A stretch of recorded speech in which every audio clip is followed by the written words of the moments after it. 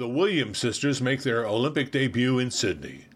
In the Moment, September 17, 2000, from the audio archives of Around the Rings, I'm Ed Hula. Just 2 days after opening ceremony, the women's tennis tournament got underway in Sydney. The U.S. women's team was one for the ages. Monica Seles, Lindsay Davenport, the defending gold medalist, Billie Jean King as coach, Zina Garrison, her assistant. And then there were the Williams sisters. Venus, aged 20, Serena, a year younger. Already phenoms, both were making their Olympic debuts in Sydney. And Venus was on a roll already, winning her first single Grand Slams in 2000 at Wimbledon and the U.S. Open right before Sydney. They both appeared at a press conference on the eve of the tennis tournament. They were the youngsters on the U.S. team. Venus impressed with the experience of walking into the stadium in Sydney for the opening ceremony.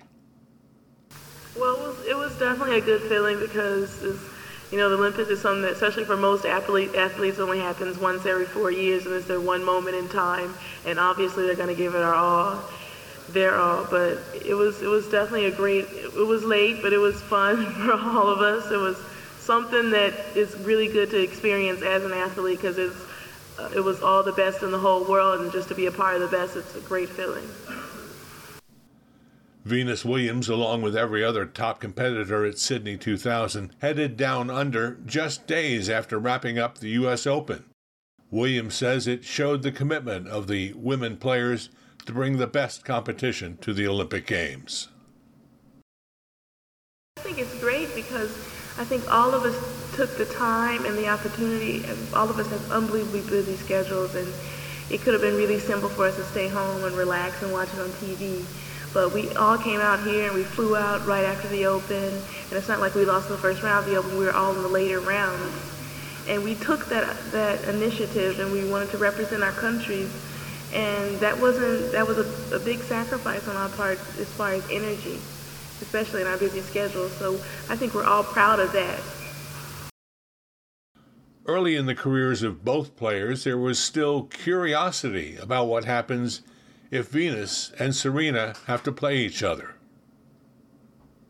Well, I think we're all professionals and we understand the professional relationship as far as going out there and playing each other. I don't think that we hold it against each other that we go out and try to win, because what's wrong with trying to win? And we've all found out that we're all good persons. We're all different people, but we're all competitors and Olympians. At the Olympics, it was the way the two sisters played together that brought results. Sydney marked the start of the duo's domination in Olympic doubles. Well, right now we're a really strong team, and we're pretty. It's hard to play the both of us, but we play very well together. I think that's the main thing. We really support each other through the good and the bad, and maybe that's why we're playing so well. But everyone's playing their best, so we're just gonna have to be ready. And ready they were, winning gold in doubles, repeating in 2008 in Beijing and London 2012. London was sweet for Serena, where she also won the singles gold. Venus Williams ended her Olympic run in 2016 with a silver medal in mixed doubles, the only woman player to win medals in all three tennis events in the modern era. And it remains to be seen whether Serena will make it to Tokyo next year for what would be her third decade as an Olympic tennis player. In September 2000, neither sister probably could imagine the Olympic journey they were about to be taking. In the Moment is a production of Around the Rings. I'm Ed Hula. For 3 decades, your best source of Olympics news is AroundTheRings.com.